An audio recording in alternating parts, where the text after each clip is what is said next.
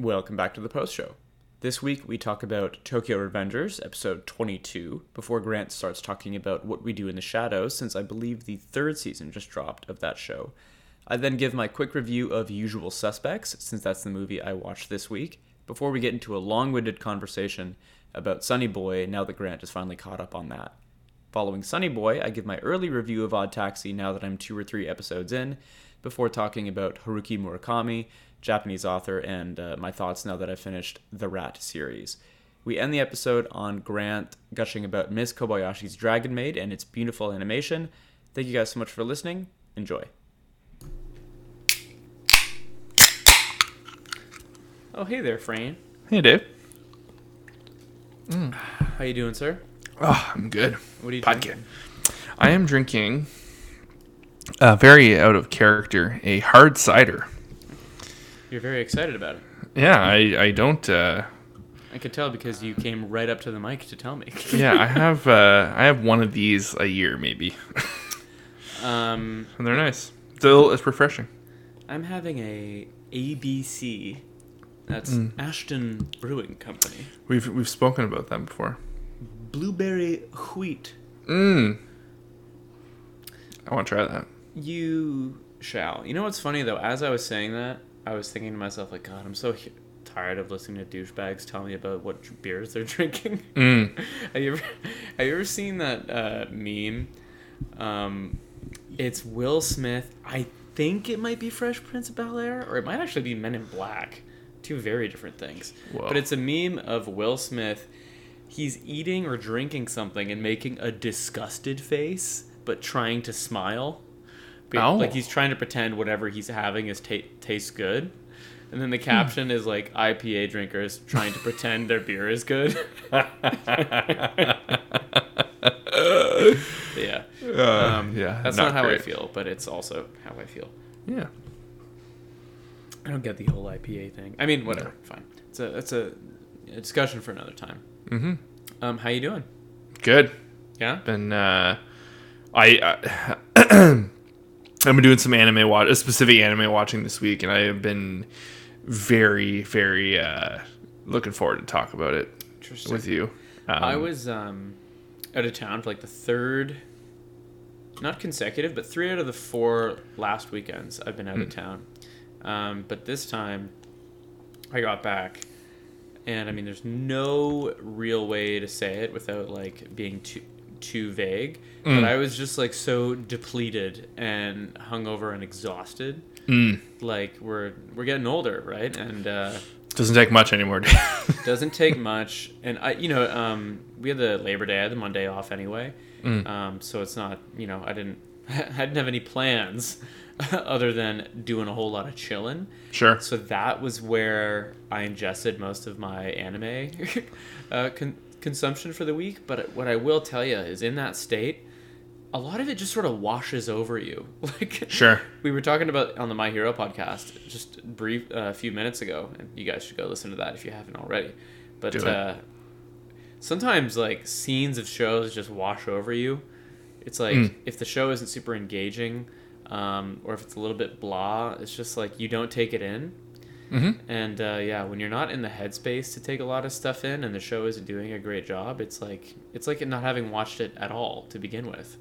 100%. It's especially if it's a show you really, really care for, or you want to give it its due, but you're just in that state where you have no investment, no energy investment that you can give it. Your eyes at that point are the only thing that are working, and then even then they're drifting.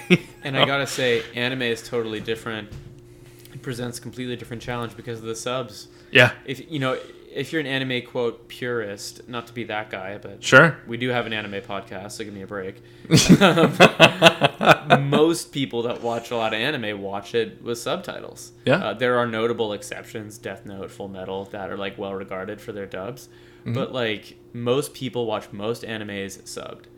But like if you're half dead and want to fall asleep to something, you can't do that. Like I mean you can, but like you're not gonna take anything in because you got to be awake enough to read the subtitles. Yeah. Anyway, first world problem. How do you want to start? Let's just let's just dive right into Tokyo Revengers, because there's bigger stuff I want to talk about this week, and this is not. Let's get this shit out of the way. I think we finally wrapped up this arc. I think so. This Bloody Halloween arc. I really don't know how many episodes we have left, but I think, we had those 2 borderline atrocious episodes. We had that god-awful first 10 minutes, and then kind of like a saving grace episode. I think this was very much a return to form for the show. Yeah. The show is at its best when it's allowing the characters just to be young, because that's what it is. This is pre all the Tomon stuff, right? So they can kind of just, they're all hard asses. They're all tough. Like, they're 12-year-old. It's so funny. Like, Leanna again was like, how old are these guys? This is predominantly a flashback episode, right? Yeah. I think they're all 12 years old, 12, 13. But, it's just like they all have love for one another and they care for each other. And it was really powerful because the moments they cut to, because that's the thing too, because there's that Pachin guy who we've seen a little bit. He had his beef with Takemichi earlier in the season. At the time, we didn't realize how big a deal he was. And that's the crazy thing. Like, he was like a kind of an antagonist. And then when he's well and gone, we realize like how major and pivotal of a character he is. Yeah. So he kind of gets some closure too, or like they'll kind of talk, and then just the whole thing where Mikey kind of more or less forgives Kazutora. And it's sort of like the climax of the episode. The climax, but it worked. It really worked. Like, I've actually found it for an arc that I fucking not hated, but it was just like, I think everyone was kind of just like, what are we watching here? Yeah. Totally. It was actually surprising, like really emotional, and I bought it. I was like, oh yeah, like I think he does forgive him, and you can see it in Kazutora. And what about you? I've done all the talking here on it, but how do you feel about it? Well, I thought it was a pretty good episode. I agree with you that I think we're done with this arc. Well, I mean, I don't like it. They said it in pretty certain terms. It was a bloody Halloween. They're like, yeah. So anyway, that Halloween was bloody. It's tricky because, man, I don't know if you see this shit on social. It is so fucking popular. Like, the manga sales are like, I don't know if it was sales or ratings, but they're beating like Attack on Titan in certain metrics, and like they're surpassing all these things. I think it's an age range thing. I think it's a demographic thing, and also every manga gets bigger when it gets an anime. So that's all like well and good, but it's an extremely big show. Yeah. And to have like, frankly, such a letdown of a climax for a pretty important arc was like really just a letdown. It left a really bad taste in my mouth. I'm excited to see where the show goes from here. At the end of the day, Takemichi was successful. Again. Yeah. So like, he did his job. That was good. It was just frustrating at times, but I think that's part of the charm of the show. Sure. So I'm really excited to flash forward to the future and see what happens. But I think we talked about this like last week as well. If we go back and we have some semblance of peace for 10 minutes, and then it's like, okay, now this other thing happens. Like, I don't know. I don't want to do that forever. I need something else to happen. Like, maybe we save Hina's life permanently, but there are unforeseen consequences. Maybe something happens to the kid that is able to send Takemichi back. Or, I don't know, like, let's change up the formula a little bit, because it takes so long to see if we can affect the future. Because if there's 22 episodes, I'd say 20 of them take place in the past, and 2 of them are seeing what we've affected in the future, right? There's a long lead time to see if Takemichi is effective at all. So let's not reset the clock and be like, okay, time for another 10 episodes, because this time we've got to save Chifu's life. Because if he dies, then Mikey's going to go crazy for a different reason. You know what I mean? Like, I want the show to move into to mature a little bit or evolve a little bit. But I was satisfied. Like, I'd agree with you. This was like a better episode than the last. But I want to see a bit of growth. Is that like too critical? I don't know. No, I think it's, if other people in the, like, I'm not trying to say like we have like the de facto opinion on this show right now, but it just, there's just, it's hard. Like, there's so many other shows, and you can't give it, I can't give it an inch, because there's other shows that are doing similar things and they're not doing stupid shit like this. It's like, come on, like, figure it out. If you're such a big deal, be a big deal. You know what I mean? Like, anyway, like I said, I think there's the emotions, and that's like the whole big theme of the show is like the crybaby hero and all that, and just like the adolescent emotions is a huge theme running. Like whether it's just love, love for another human being, or friendship, male friendship, and like there's a lot of good stuff that they hit home. There's very positive things that they hit home, and if there is a younger audience watching this show, I hope they take that away, or I hope that's something they take away from it. And this episode, I think, was one of the best instances of showing care for another, and like not judging a book by its cover, and companionship and loyalty, and like in every, because like there's the 3 arcs of the episode. There's the ending climax stuff where everyone kind of like, we're all friends again.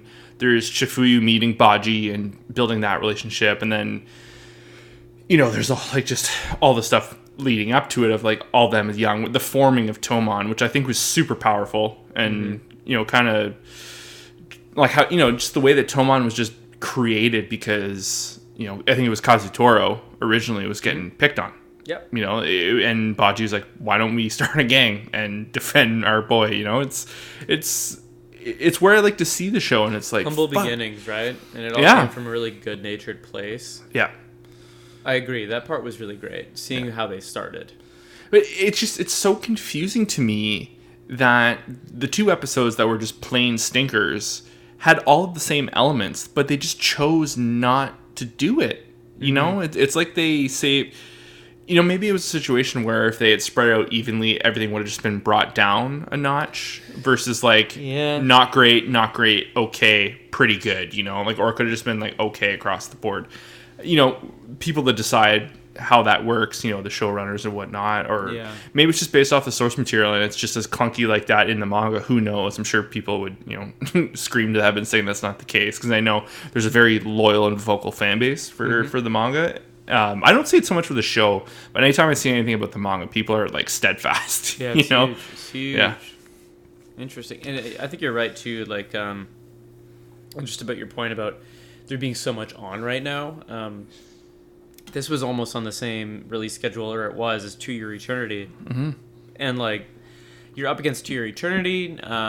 There's shows this year like Taxi. There's the Demon Slayer show or movie that came out. Like, it's just like a tough time to put something out. Sunny Boy just started, you know what I mean? And to be cutting corners is tricky. So I'm interested to see where it goes, especially the next arc. This is like, I'm nowhere near like done with the show or anything like that. I would just, like I said, I want to see some growth, right? Okay, that was Tokyo. What do you got? So, give me something new. You want something new? Okay. Yeah. So, one of mine and Leanna's favorite shows came back last Thursday. Have you ever watched before, whether it's the movie or the show, What We Do in the Shadows? Oh, the vampire show? Yeah, didn't Taika Waititi do the movie? Well, he was in, I think he directed the movie, and then he was very heavily involved in the first 2 seasons of the show. Yeah, I knew about the movie. I've seen the movie, I believe. Maybe not. Oh, I know one of my all-time favorites. I know the movie was very, very well received, and was actually like instrumental in like getting him moving and all that. I'm gonna be honest, I didn't know there was a show. Oh, Dave, bar none. So, like, I'm not saying this is an original. A lot of people like comedy shows, but like Leanna and I just love watching a smart comedy. This show is. And it's not even a problem I have with the show. I think it's a good thing to have. It's a good problem to have. I laugh so hard and so often in a single episode. I miss so much shit. Like it's just it's like Joe. It's like Veep. It's like The Office is different because it was cringy. So like you had those moments that you laughed out loud on, but Lots like of beats, yeah. They gave it time to breathe. Yeah. What we do in the Shadows is not like that. It's very much like Veep. It's like bam, bam, bam, bam, bam. It's like like it's just you've been rocked in the head like a few times. Like it's unrelenting in the jokes. And it's just one of those shows where, other than the main one of the main characters, I had never seen anyone in the show. They're pretty much unknowns at the time when we had first started watching it. We knew Matt Berry. He was in the IT Crowd.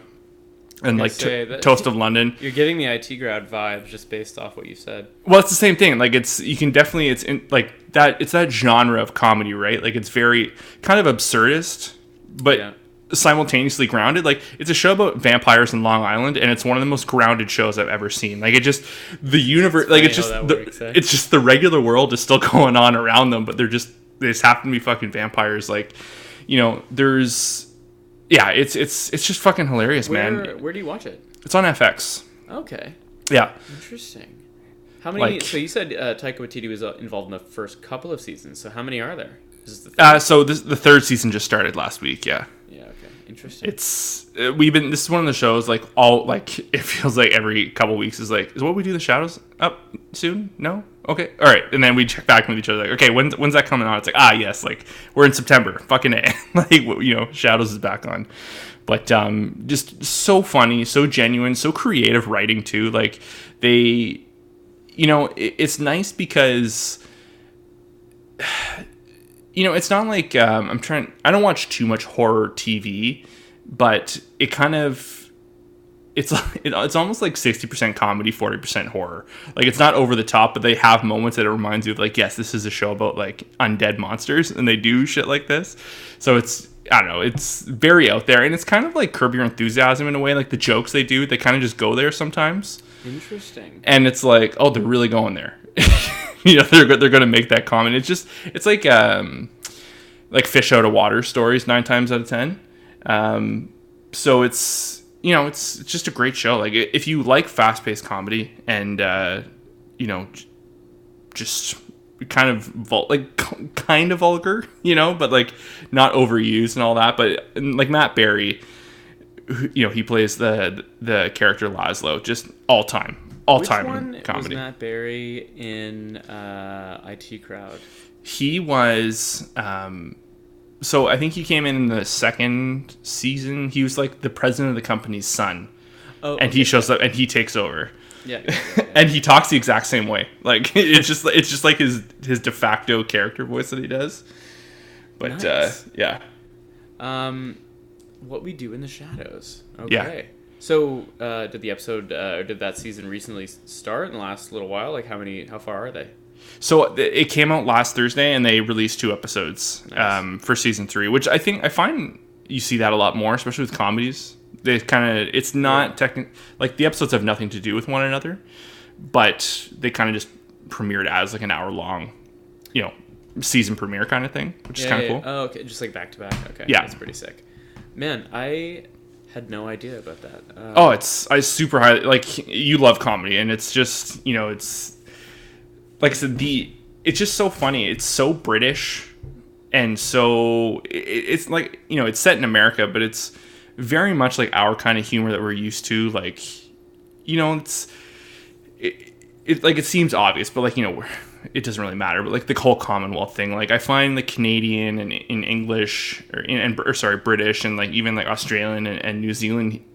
The humor that comes out of those countries are all kind of very similar. Mm-hmm. They'll come from very deadpan and kind of grim, not quite black, like dark humor. Yeah. But just very deadpan. Yeah. And it just shines through the show. Like, they're yelling without yelling. You know what I mean? Yeah. Yeah. Yeah, it's fun. I'm definitely going to have to check that out. Just that kind of humor, I think, is really, really good. And that movie did really, really well. I had no idea that was a thing. Okay, I'm definitely going to check that out.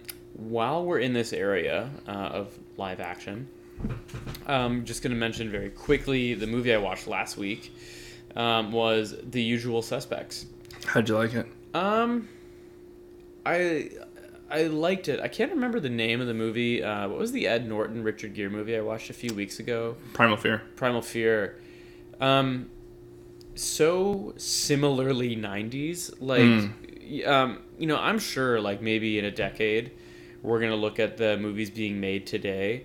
And, like, maybe just, like, the cinematography and the soundtracks and the character tropes are all going to blend together. And we'll be like, oh, like, see, you can tell. Like, in the early 2020s, everyone was doing this particular thing. I think we're too in it now to notice. But, like, man, like, these movies are, like, carbon copies of themselves. It's fucking weird. Especially because in the moment, they were so successful. Kevin Spacey won Best Supporting Actor for this, and it won Best Original Screenplay.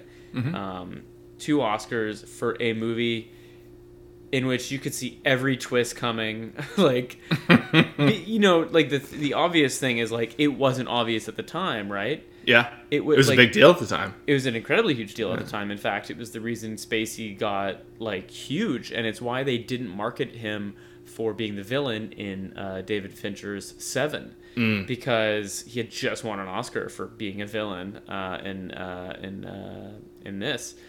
But yeah, you can see. Whoops, that was a spoiler, but you know, give me a break. It came out in 95. Yeah, you're a couple years late.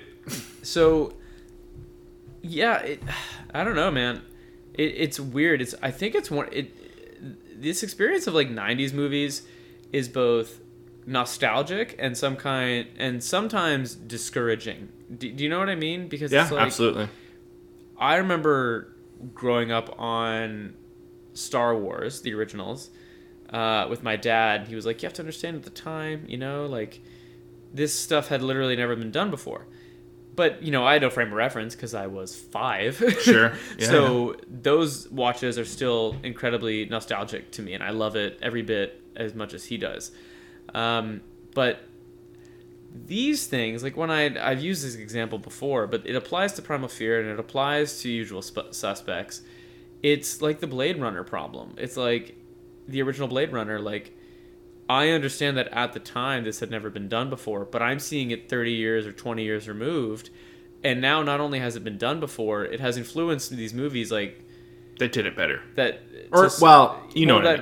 Movies that I grew up watching to such a degree that it feels like I've seen it already. Sure. So it's like, none of this is new to me. I understand that it was new to the general public at the time of release, but, like, it sort of makes me think that you can't go and appreciate classics sometimes because they influence things around them so heavily that, like, it's just sort of lost on you. You know what I mean? Like, I remember I read some reviews for Usual Suspects, and this thing blew people out of the fucking water, man. And I'm like, this is like every heist movie. Like, it's every, you know, like, it's fine. And I get it. It was new at the time, but I watched Reservoir Dogs for the first time a few years ago, and that shit was crazy. Like, you know what I mean? Like, it's just tricky. Well, it is tricky because, you know, they're of the time, but the tone is also significantly different in those two movies. Like, not to go against what you said, but, like, I will say, I remember the first time the only time I've watched The Usual Suspects. It was the first time where, you know, in a similar but like what you're doing now, you're trying to go back and watch all these older movies, and you're trying to see, you know, stuff that you've missed. And I did that, you know, same thing years ago. And I was just obsessed with these major, like, you know, top 100 movies that I had missed, like, you know. And so I went for The Usual Suspects. And it was the first one after I had watched a few where I was kind of like, oh, like, not everything is great to everyone. Yeah. You know, like, it's like you see it, you understand it's a big deal. The reveal is like, oh yeah, I bet that would have knocked people's socks off at the time. But as I'm seeing it now, it's not really doing anything for me. Yeah. Like, you know, but you can still watch it. Like, I had the same. Have you ever heard? You know the movie Easy Rider? It has like Jack Nicholson, Peter Fonda. Yeah. I think Dennis Hopper. Like, it's an all-time classic. It's one of the greatest movies ever made. I cannot get through it to save my life. You know, it's just a classic, and I know I see it. I'm watching it, and I'm like, oh, this is like, I bet you this influenced all this stuff, and and it's just. But I watch, and it's like, I am good. Like, it's like the same thing. I've seen the influences that it's, you know, it's been on, and I've seen. I don't need to watch this now. Like, I can move on and watch other things. You know.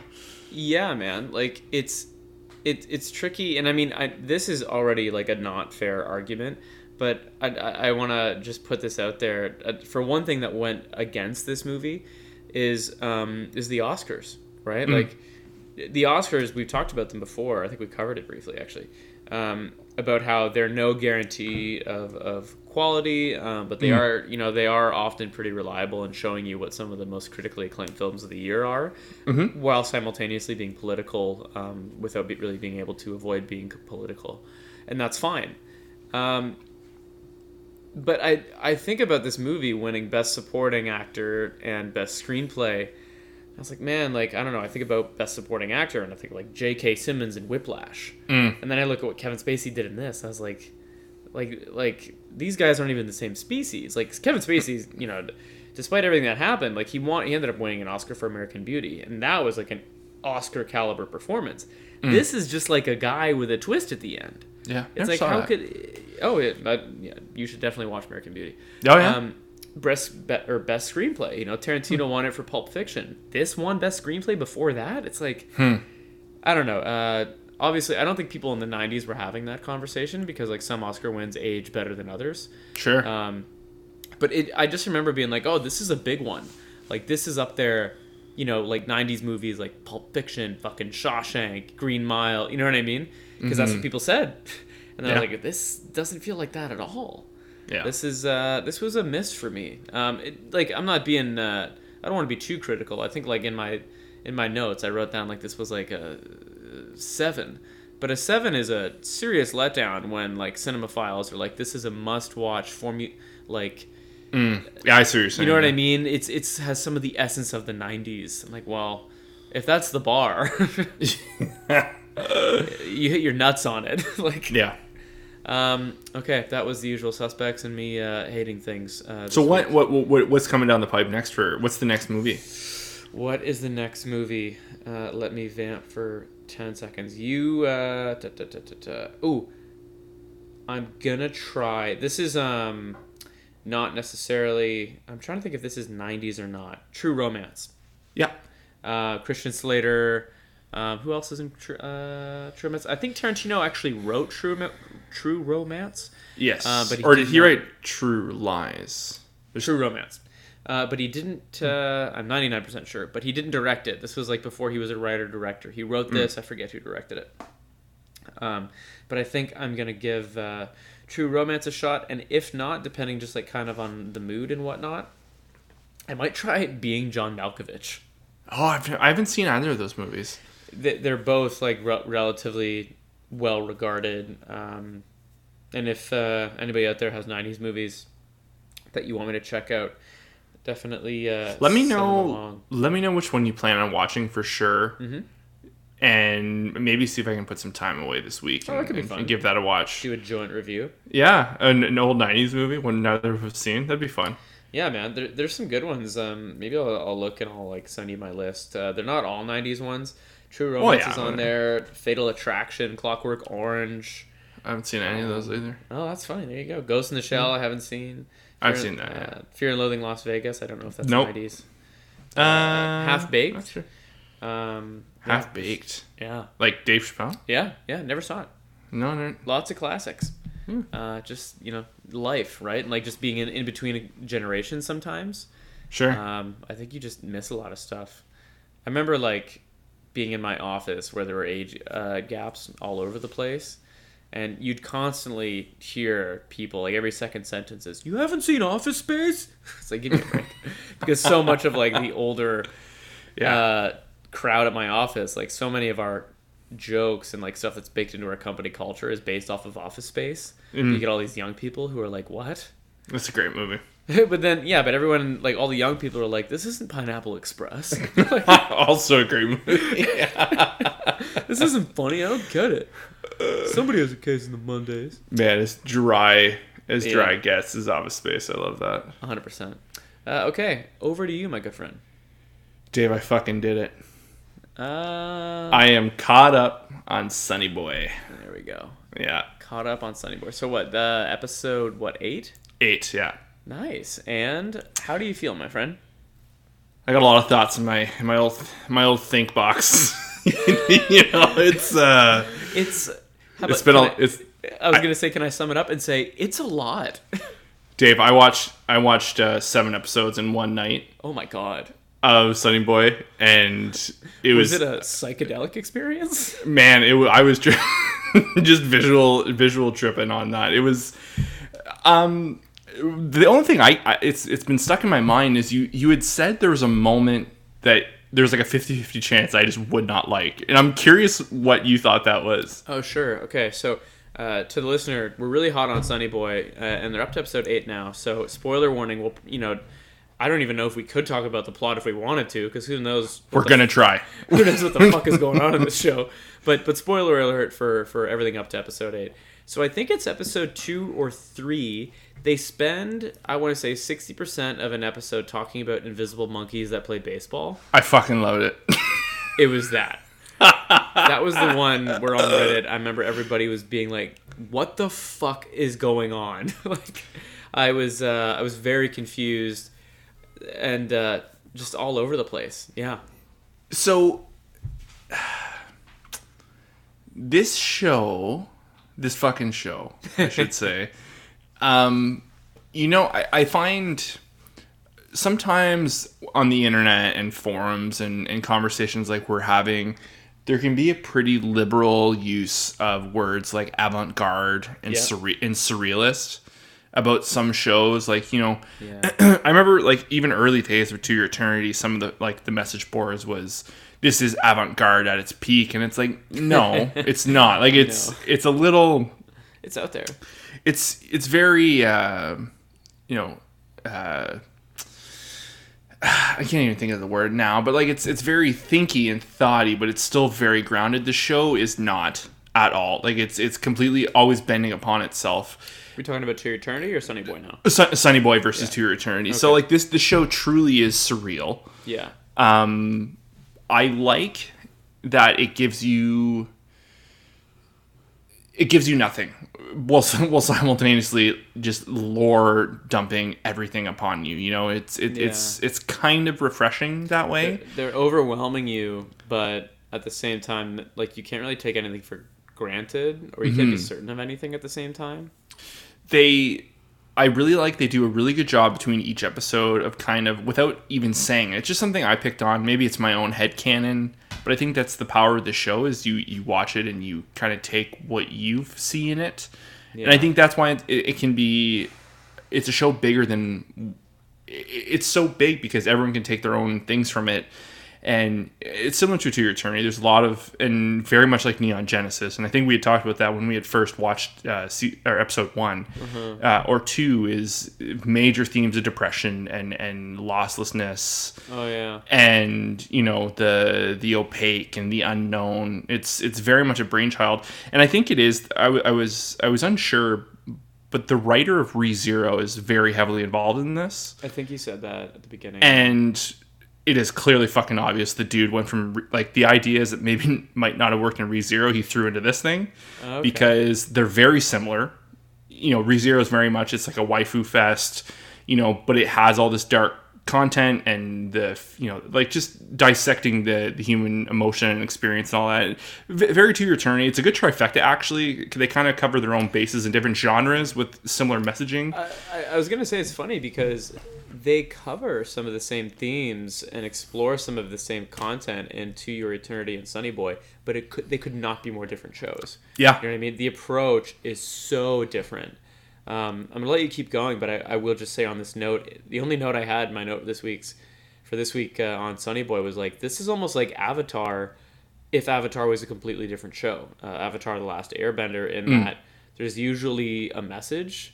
It's obviously an Avatar. It's much more linear and family friendly and obvious and wholesome, but it feels like every episode is saying something, and it has that in common with Avatar. It's obviously quite a bit more dark, but I always feel like I walk away from every episode. Well, sometimes I walk away with a big fucking question mark, but sometimes I'm like, okay, I think I know what they were trying to say. All I've got is questions, because this is the problem. I tried to catch up. I waited too long to catch up, so I binged it. I'm 100% going to be doing a rewatch very shortly. Dude, me too. I have to. But because there's so much. But so sorry, so I completely got sidetracked. But one of the things I've noticed in the show is, they really hit home. Like, there's time is kind of not really a thing. Like, it's just, time is clearly moving in one direction. It's going up, it's going down. Like, it's all over the place. But it feels like when an episode ends and it goes into the next one, there's no 3 weeks later or 2 weeks later. It's just like an unknown amount of time. Yep. Unspecified time and place. Episode 1 to episode 2 and so on and so forth. And you kind of have to, the first 30 seconds to like 3 minutes sometimes is like trying to like put the puzzle pieces together. Like, okay, what has happened? Okay, who's here? How are they communicating with one another? And great characters, like really, really, really well written characters, like very real, clear, like already multidimensional. Just a few episodes. Yeah. It's like the little Easter eggs and the way they just will introduce a major theme in an episode, and then that's just going forward. That's what that is, or they'll just leave it. Like the way they introduced the power item, the holdover power items. Yes, that was introduced within like a 20-second clip or scene, and then they don't really fucking talk about it till like again like an episode later at one point, and you're like, what? It's I'm sure, just to inject like on that note about the holdover power items, like it's shit like that, and like the intros, like you said, they don't tell you how long it's been or where you are. They make giant plot devices appear with little to no explanation. Like we talked about pandering to the audience and insulting the audience. This show demands that the audience keeps up. It's like, hey, a lot of this is going to be ambiguous and over your head, and that's okay, and open to interpretation, and that's okay. The rest of it is supposedly going to be linear, but like keep your fucking eyes open. You know what I mean? It's like it's not making anything easy for anybody, and I think that you gotta earn it. Yeah, I think I love that, but I also think like I could see a lot of people being like really turned off and being like, I don't understand what's happening. This isn't fun for me. You know what I mean? Like I can picture this not being a smash hit for everybody. But I don't think that's its intention. Like, there is not going to be a second season of Sunny Boy. I guarantee that. Yeah, I don't know what the hell. I genuinely believe this is going to be a closed circuit. It's going to leave questions for years. Maybe they'll get a sequel thing like 15 years from now. If they do that, that's what I hope they do.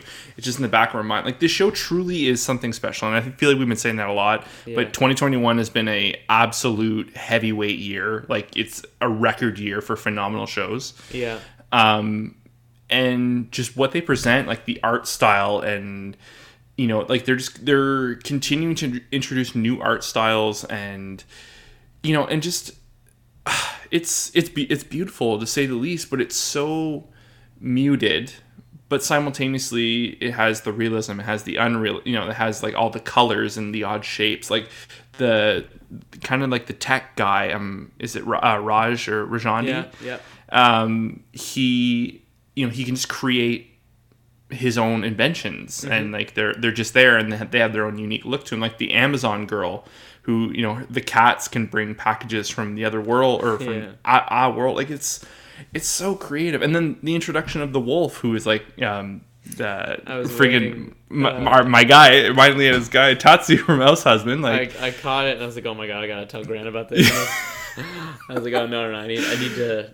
I was gonna say, if like I was gonna say to catch up, there's someone in this show that you're gonna recognize, but I was gonna like, no, that's a dead giveaway. It's the only voice actor we both know.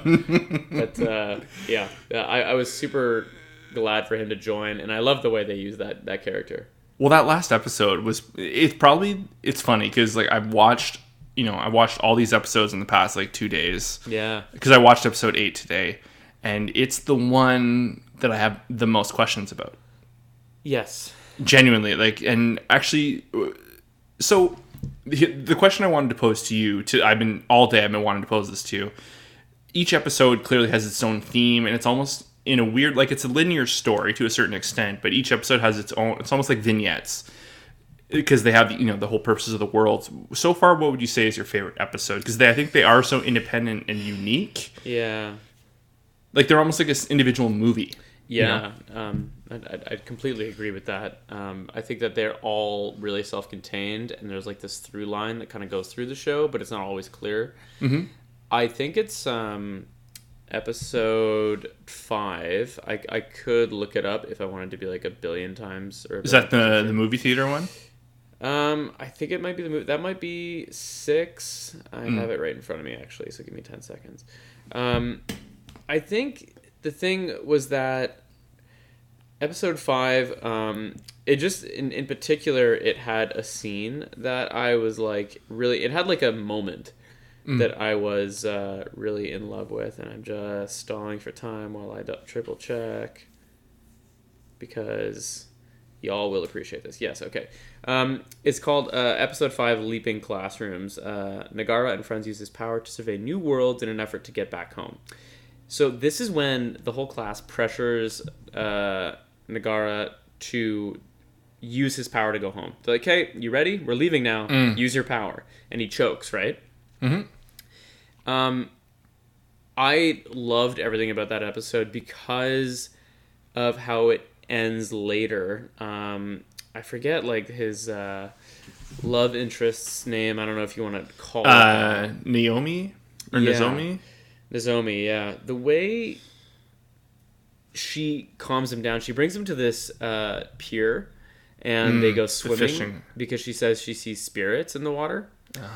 Like that whole thing, like the show, we said this very early on. The show really uses sound extremely effectively. That has persisted throughout all of the season and all the. It'll scare the shit out of you sometimes. Yeah, it's because there'll be nothing. It's just dialogue, and then it kicks into an effective musical hit, and you're like, holy fuck. It's so weird to see a show nail sound design so incredibly well when you're not used to taking that, like, because you take it for granted because a lot of the time shows are just sort of bombarding your ears, bombarding you with stuff. There's a really great YouTube video called The Marvel Symphonic Universe that one of my favorite YouTube channels called Lessons from a Screenplay has put up. Yeah. And it went pretty viral at one point. And it's just this guy who does this like critical analysis of how Marvel uses music and how they kind of fuck it up because they always have a backing track to basically every scene. Now, to be fair, like the track usually, it's like if Steve's on screen, they have like a very muted Captain America soundtrack in the back, and like it's it adds depth and whatever. But I think his point was like they so rarely use silence that you can't often feel the weight of the dialogue, and then when there is weight, they undercut it with a joke, right? Which is the opposite of what this show does. This show demands your attention. It demands that you pay attention to every single word that the characters speak. And they only use music to change the mood or to enhance the mood. And they might do like 1 to 2 songs or backing tracks per episode. Per 23 minutes, you might get 1 to 2 songs, which is obscene, right? No that's OP. just not that's no not OP. normal. No the OP. Episode kicks into like the ending music. Yeah. To kind of a very effective way to signal the end of the episode. To wrap up like a last line, which is again, it kind of just goes back to the original point of it'll just drop it on you and you're like, oh, that's how they're going to end it, eh? It's very fair. But I know the episode you're talking about. So anyway, the way like I don't know what it is. It's my favorite episode. I haven't rewatched any of them yet, but I think just watching him struggle to perform and the anxiety that comes across with having people depend on you, and then him being able to disconnect. With this person, and you know me, like I think in general romance is handled pretty fucking clumsily in anime, big time. And even in live action, it's just hard. It's hard to convince people to want two characters to get together, despite half the weebs out there constantly shipping characters that have no right being together. Like a real genuine connection, like it's hard to make a Jim and Pam, right? Sure. Like from The Office, and even that, it took years to do properly. But in this moment, I was like, wow, this is really beautiful. And then the way the whole thing was drawn, that whole segment of the episode on the dock in the water, getting out of the water, the dialogue they used, the backing track they used, I was like, this is a pretty special show. I think that's when it really hit me. That was my like moment. What about you? I think it's the episode before. It's the one with the the Black Veil, where that was my second choice. So it's Nagara, and the Amazon. I'm blanking on her name. Is it Moyobazi? I think so. Yeah. They've been kind of bullied into looking into like the bodies of why they're just turned into like a black stone. Like they still have their outfits on. Yeah. And they have their beef, and it was one of those. I think it was the first point in the show where I was like, oh, like.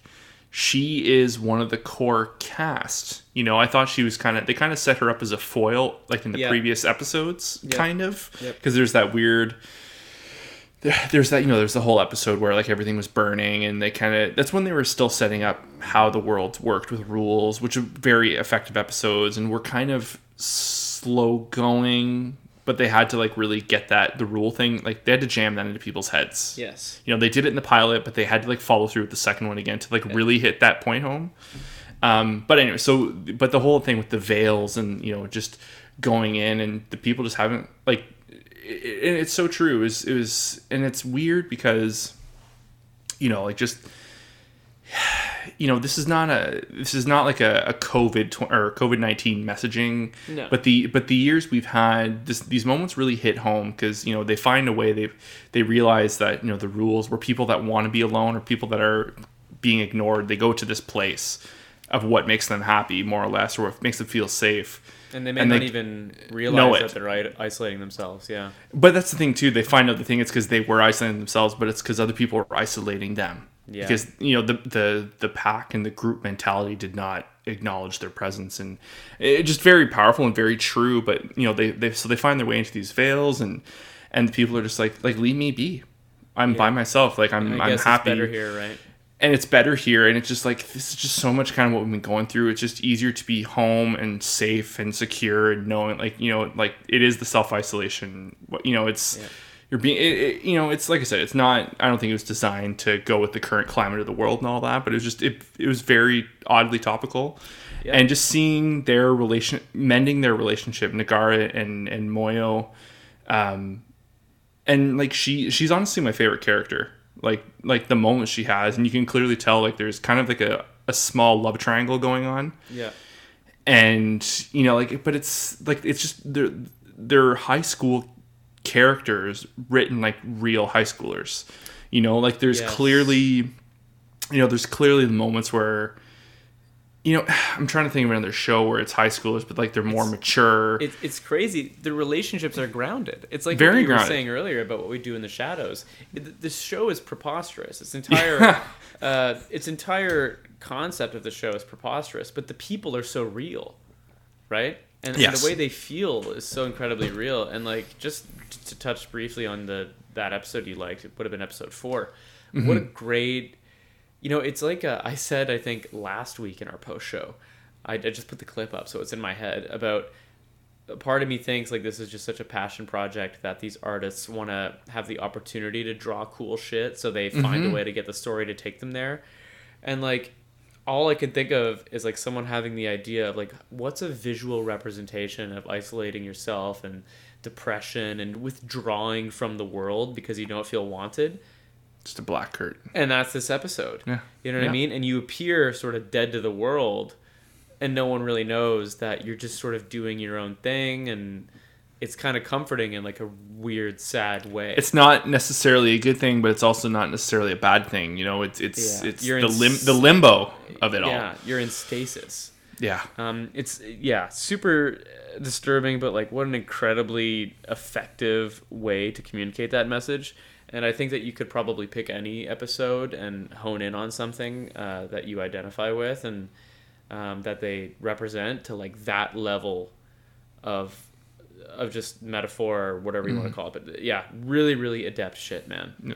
And, honestly, like I don't want to stop talking about this show. Like there's so many things, because if this is like a finite project, I wish some shows would kind of just take lessons from this.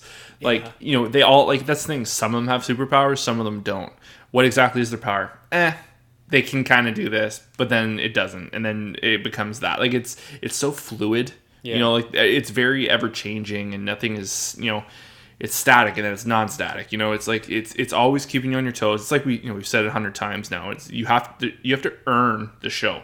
You have to work with it. And it's such a trip, man. It's genuinely a trip. Like I hope it's ultra successful because right now it's my favorite thing I'm watching, I think. Yeah, it's funny because it's in a similar boat as To Your Eternity. Like I knew I liked it from the get-go. Honestly, the weakest episode is the pilot. Funny enough, and it's a great pilot. But as you watch it, it's by far the weakest episode. It's funny because I remember we talked about how strong the pilot was, but compared to the rest of the show, you're probably right. Yeah, and even like the last episode I watched, that's the one I have to rewatch as soon as possible because it's the first time where I don't know where they're going. Yeah, genuinely, I need to rewatch it all. It is definitely that kind of show. The question is like, do I rewatch it while it's still airing? Do I wait for the thing to wrap up? I don't know. TBD. It's tough because like the problem I had was there was 8 episodes and that was I was able to do it in a night and I feel like I got a good grip of everything. I was pretty like clicked in. But that's a lot. I could only imagine trying to do like a fast rewatch of like 15 or 20 episodes or whatever it ends up being. But true that. It's honestly, guys, if you just like to think and be confused and be alert and aware, like Sunny Boy is the show for you. It brings out a lot of emotion.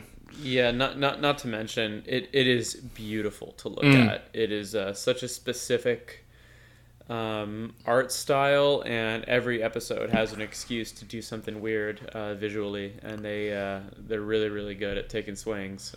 I love it, and it's also a kind of a loose art style that is sort of relaxed, just like the design language of the whole show. They're allowed to go kind of low tech sometimes.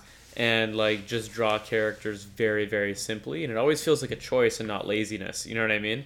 I think that was maybe intentional. They decided like all of our character designs and environment designs are going to be flat and 2D, and that way, we always have time to do other stuff. I don't know if like they thought about it in that way or if it's just a coincidence, but it really, really works.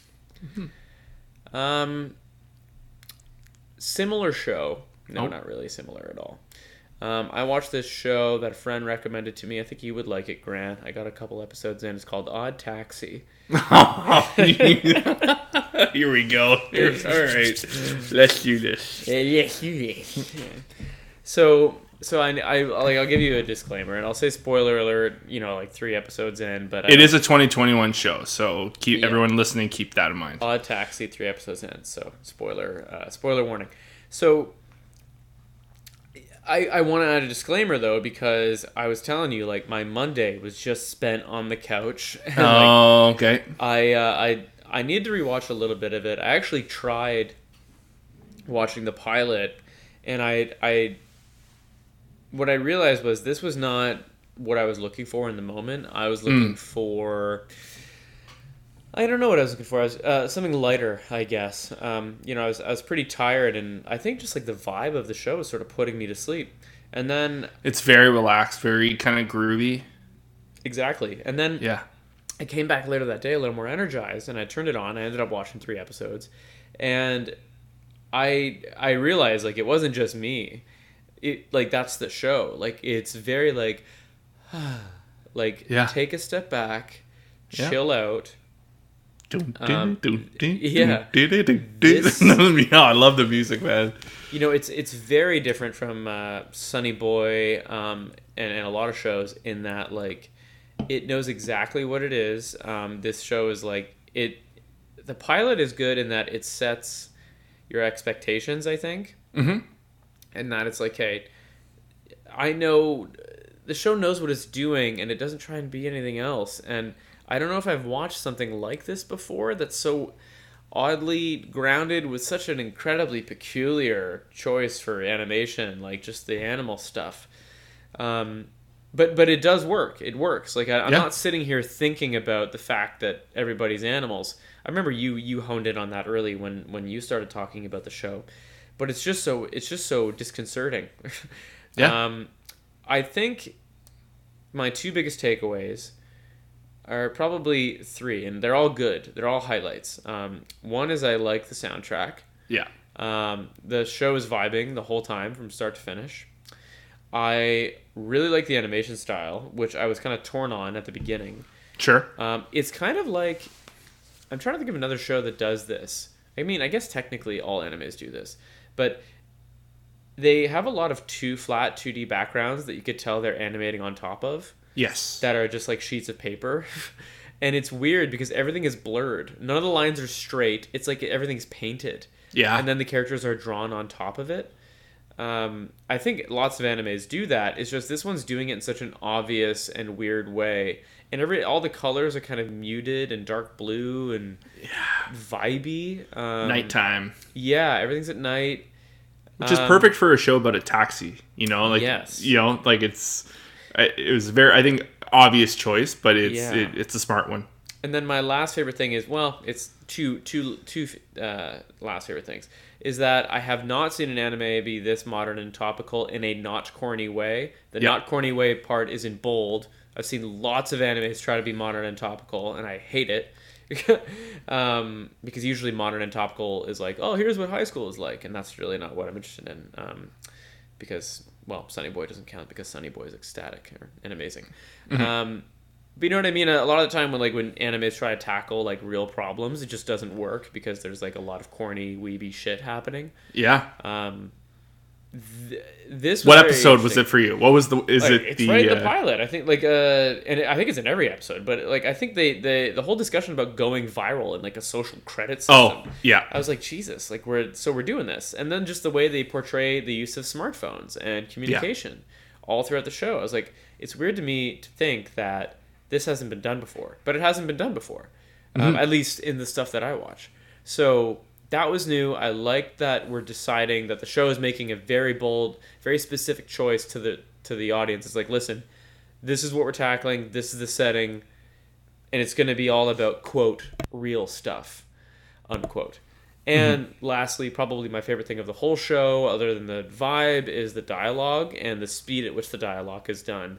The characters are either cutting each other off or they're giving each other, they're starting the beginning of their sentence as the first characters on the last syllable of their sentence. It's fast paced, like comedic speaking. It's like real conversations, though. It's like real conversation. It's like what you just did, exactly. Like people, there's an ebb and a flow, and even when you don't speak the language, you can see what they're going for. Yeah, it's very effective. I don't know if I've ever seen anything or heard anything like that in anime before, but it was totally new to me. And the voice acting too. The voice acting on top of it, yes, but because that's definitely a choice. But I have to feel like it was written that way too. Yeah. Or who knows? But it's consistent throughout, and it's really adeptly done. Big props. I will definitely continue to watch. I'll probably watch them tonight. I'm so happy to hear that, Dave. I knew you would like it. They're honestly, it's so funny because we're talking about all these shows right now. Obviously, To Your Eternity has ended, but I think you and I have just been so spoiled this year with all the content, you know, and it's such a dirty word, but like there's just so much good stuff this year. Like 2021, maybe this is just going to be like going forward for us, you know, like honestly, like I feel like if there's only like one or two good shows, I think we'd be okay because we can look back on this year and all the stuff that came out has just been like knocked out of the park. Good year to start an anime podcast. Yeah, seriously. We might have lucked out on that one. Starting on season 4 of Attack on Titan, pretty strong, and then all this fun stuff that has followed. But yeah, Odd Taxi, great pick, great recommendation. Never, and I can confidently say, never would have touched it without your recommendation, just because. Yeah. I don't even know if I saw some people I really respect in that whole community give it really big props, but like I would have looked at the trailer and been like, nope, not for me. The price of admission it's a big toll for some people. Yeah, totally. Just solely based on it being animals, and there's a lot of shows like that right now that put off a very specific vibe that I think have scared some non-confident anime watchers away. You know, like I think Beastars is the big one. I think everyone that's kind of just put like horny animals in everyone's minds, and it's kind of scared some people off. But Odd Taxi, it's tremendous. Yep, I'm looking forward to ripping through it. All right, man, I'm gonna hand it off to you. So I don't really have much. It has been, I finished up The Sopranos. I finished it? No, like season 1. Sorry. Oh, Jesus. You know, but I actually think I'm gonna take a break. Oh, really? You know, because season 1, it ends very, not poetically. It's just, you can clearly tell, like, I don't think they were sure if they were going to be renewed or not. Okay, Maybe it's the vibe I got. Like, again, It was so long ago, who knows? But it just kind of wrapped up everything in a bit of a bow to a certain extent. Yeah. So I was like, okay, that's pretty fitting. I think now that I've rewatched the first season, Tony Soprano's in my mind again. You know, the key players are all in my mind. I think I'm going to wait till the movie comes out. Sure. I'm going to watch that, and then if I feel the need, I'm going to continue with the series again. I will eventually, because again, there's a couple seasons I haven't seen, so I will go forward, but I think this is just like a fun little... It was just a fun little romp because, you know, you and I were talking about the movie trailer like a couple weeks ago, and it just kind of, you know, left a little bug in the back of my head, and it just kind of inspired me to watch The Sopranos, and I did, and it was fun and exciting, and I think it's just one of those things where I think I'm okay just to put it down for a while, and nice. I'll come back to, but season 1, you know, if The Sopranos was just that one season, I still think it would be in the Hall of Fame. I think so. Like, it's they challenge so many topics, and, you know, like the big thing is, you know, opening up, and, you know, learn, you know, therapy is like a big thing. Like, I think everyone should watch this, and, you know, even back then, like even now, people are still kind of fighting. It's way more open. It's easier to talk about now, but it's even like then it was a huge deal. You know, it's like good messaging and the writing, but like I said, if it was just that one season, I think it would still be in the Hall of Fame. It's just so well written, great performances. You know, like, I'm gonna have to check that out, man. Yeah, it's because the movie comes out in a couple weeks, so it's. Oh, is it that close? Yeah, early October. Interesting. Okay. Yeah. So, like I said, I might see the movie, just get all, you know, get jacked up and excited, and then I'll rip through the rest of it. But for now, I think I'm okay. If you're running out of stuff, I've got one thing. If we've got time for it. Yeah. And it's very different to bring to this podcast, but I was thinking about, like, you've reviewed a couple of records on this podcast. Yeah. And I've just finished up a multi-year journey reading a book series, and it's fitting for this podcast, though. Okay. Right. Sort of. It's probably, you know, the closest I can get to this podcast because it's from one of Japan's most famous authors named Haruki Murakami. And he has this series. It's the first few books he's ever written, and it's the series is called The Rat series, and it's 4 books: Pinball 1973, Hear the Wind Sing, A Wild Sheep Chase, and Dance, Dance, Dance. And this is a series? Yeah, it's a book series. It got translated to English a long time ago. I think they were mostly written in the 80s and 90s. And I just finished the very last book.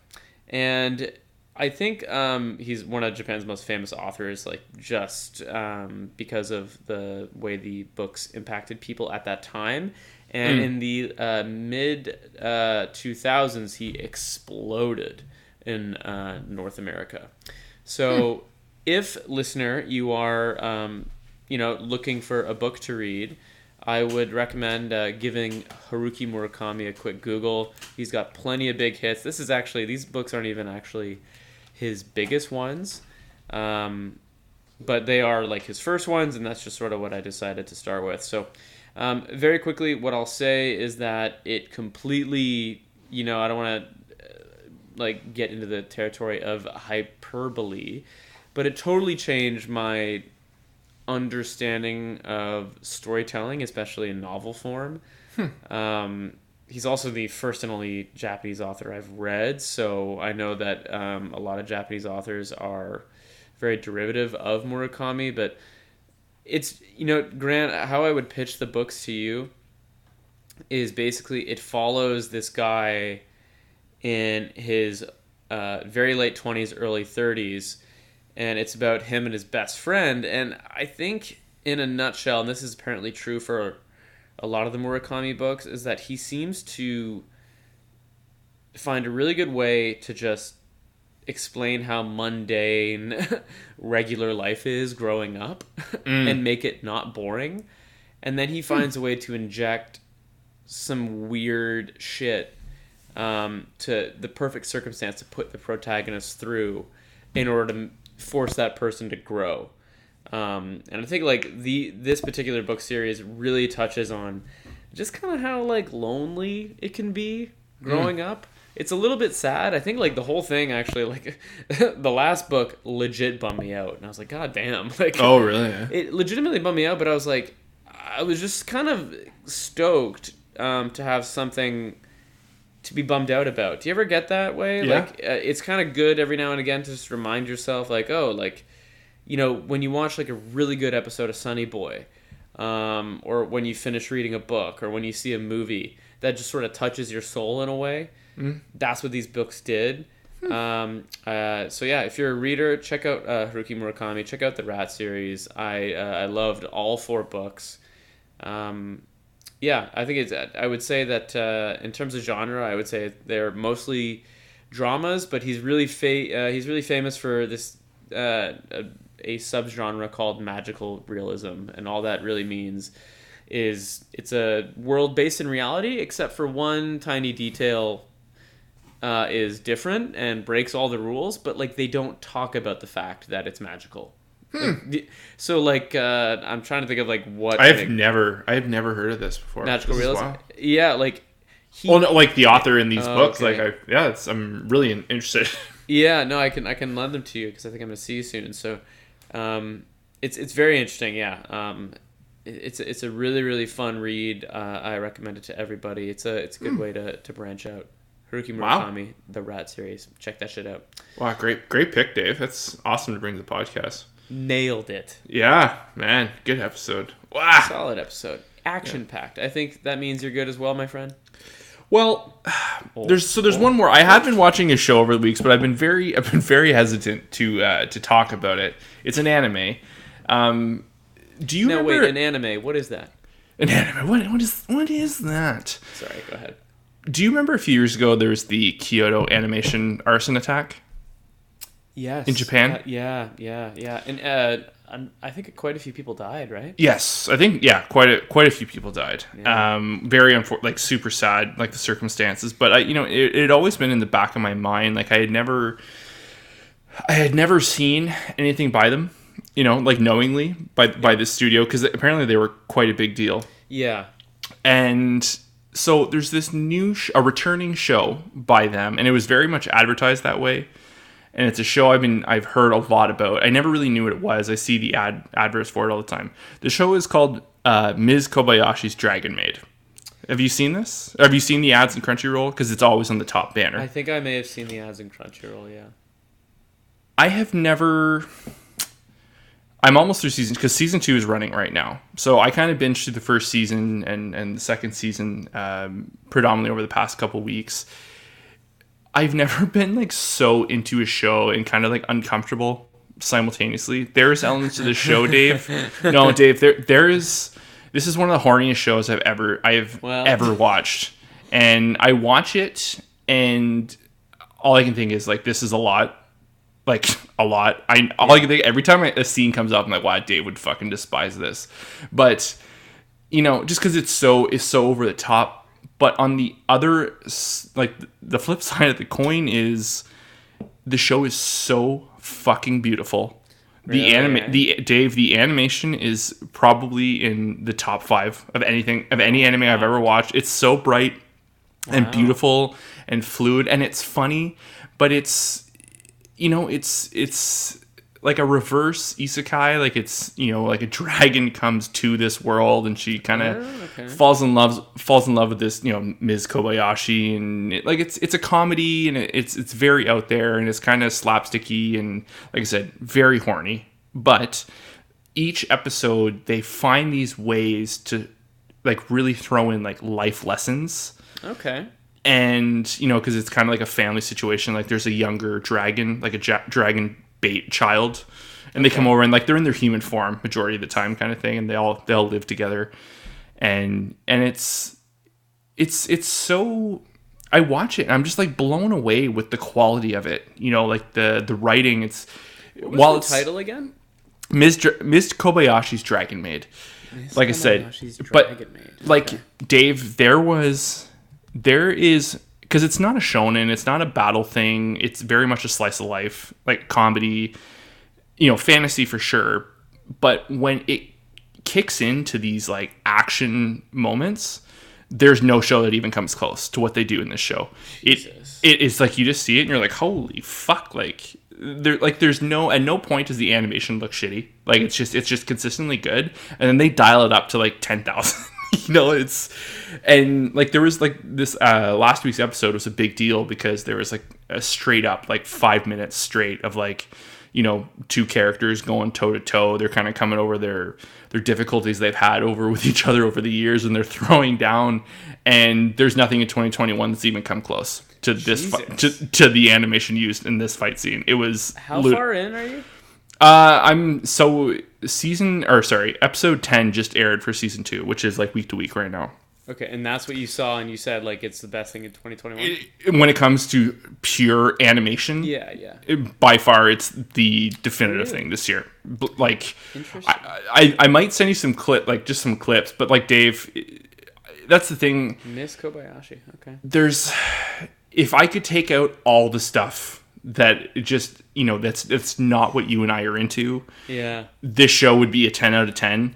But the stuff that is in there is just like, yeah, it's so obscene. Like there's some pretty and this was some pretty hard pills to swallow. And this was made by the studio that was yeah. So sorry, to the original point, like I remember, you know, because I had never really heard of the studio, but I knew they were big. I had learned they were a big deal, and this was their show, one of the big shows they had done. And this second season is the first thing they've done since the arson attack. Mm-hmm. So this is kind of like their comeback. So I can honestly feel like the energy from the studio is like being put into this, like after everything that's happened to them. Mm-hmm. I would feel, because they're firing on all cylinders. It's one of those shows, anyone that's listening, like if you're into very gratuitous, like overtly, you know, hyper-sexualized moments, but at the same time, like it's only like 20% of the show, and the rest of it is just so good-hearted and good-natured, and you know, like the life lessons they teach. Like there's like a whole episode dedicated to the one character. She just wants to go to elementary school, mm-hmm. and she goes and she wants to be around the rest of the humans, and she learns like, you know, like it's just they go on these adventures, and it's all like everyday stuff. It's so, again, this is a big theme this episode, we've been talking about it a lot, is the grounded nature of everything. Yeah, it's just regular. Like they go over the mundane life, and there's a recurring joke that, like, you know, because technically, like Toru, like the main character, like the dragon maid, mm-hmm. she's from the Chaos Dragon faction in her world, and you know, so she has like this hard edge to her, and she comes here and like Kobayashi works like in, you know, she's like a 9 to 5, you know, tech grunt in Japan, right? And she was saying like, oh yes, the corporate structure, like my world has never seen something as evil as this, you know? Like but it's genuinely funny. Like I watch it and I laugh and I smile, and it's so warm-hearted. And then, like, you know, there's just these moments where it's like, oh, that's kind of gross, but it's the action. Like when I said, when the action is on, it's like, holy fuck, this would make other shows blush. I'm gonna put together some clips that I can find on YouTube and send it to you. It'll be completely out of context. You're not gonna really know like the backstory of why these scenes are happening, but you're just watch it as the eye. You can honestly watch it on mute. It's just eye candy alone. It's so impressive. But yeah, Miss Kobayashi Dragon Maid. Like I said, it's just one of those shows. It's like, do I bring it up? Is Dave gonna roast me for it? It's so funny how common of a problem that is, Because Fire Force, another show with fire animation. Yeah. Yes. And so much weeb stuff. I think, like, you know, it's funny, like, we're probably due for a conversation about that sometime. Now is not the time. No. But, like, I told you, because I have a problem, one of the things I do now is I watch reaction videos on YouTube. Sure. Yeah. Because I'm a monster, and I don't know how I became this person. But I saw this conversation between these React people that I watched that were coming off of the first anime they ever watched is like Attack on Titan, right? Like, how spoiled is that? And now they're like checking out this little show called My Hero Academia. And the first thing they notice is they're like, what the fuck is up with this Mineta character? And it's like sexualization, like, of Momo and all these characters. And they're like, is this like a big thing in anime? And I was like, oh boy. And I don't know. I think like maybe at some point we're due for like a conversation about like the just gratuitous over-sexualization of characters and how exhausting it is and what message it sends. And I'm not that, like that doesn't, I don't think about that stuff a lot until I see it. And I'm like, give me a break. But you don't realize how common it is and how many people are watching that stuff. It's crazy. Well, if this not show... obviously shitting on this particular show, I just mean in general. No. And I feel like, you and I have kind of hit this point home. At the end of the day, as long as no one is being harmed, whatever you're into, it doesn't fucking matter. Sure, like everyone is more than entitled to what they like. Like I would never knock someone for being like, yeah, my favorite parts of Miss Kobayashi's Dragon Maid is the all the oversized chest sizes and like the like every time someone's chest bounces, it makes like a little bouncing noise, like stuff like that. Like some people, if that is your main takeaway from a show, like fucking right on, man. Like at least you're watching this beautiful show, and people can fucking like what they like, Of course. But I do think I'm at the point, and I think this show has kind of opened the door for me a little bit of, sometimes maybe like Fire Force was really hard because it was different than this is. I still think Fire Force is a bigger offender. Okay. I think it's a significantly bigger offender. But like all this stuff wrapped into the show is just so good, and it's so genuine, and it's so like clearly made from the heart. Like the writing, like I wouldn't be surprised. Like this must be written by a woman. Like just like how like the care and just because it's pretty much all exclusively a female cast, But it's all realistic female characters, and it's not really stereotypes and anything. It's just like all people can be different, whether like gender, like it doesn't matter. And there's just so much care put into this show, and I'm honestly kind of blown away by it. Like this has been a very, like we said this earlier, this has been a very big year for us, and I think this is another show that I'm super stoked I watched. And and the point I'm making is like going forward, like sometimes like I can turn my brain off at those parts. It's just like, okay, well, this is a part of the show, it is what it is. I'm just going to keep, wait till the stuff that I like kicks back in, If it's a show where it's the opposite, where it's 80% of the one thing and 20% of the other, like, the stuff that I'm there for, it's only 20% of that, and that's a little different, but it's, I'm gonna put together some clips of the show and just send them to you, and I'll be curious to see what you think, but it's a really good show. No, I think I'll probably end up taking a look at maybe at least at the pilot at some point. You've given it a very strong ringing endorsement, so yes, I think I owe it that. So I think that's probably fair, and I think we can probably end there. I think so. Thank you guys so much for listening. This has been a great episode. I think so. Yeah, action packed. Yeah. We are also covering My Hero Academia Season 5. We drop that a couple of days before we drop this podcast usually. So check that out if you're watching My Hero Academia Season 5. And if not, we do this every Friday, or we drop this every Friday. So check that out. Support the podcast wherever you like. Do the appropriate social media thing on the appropriate social media platform. And we will see you guys next week. Bye, guys. Cheers.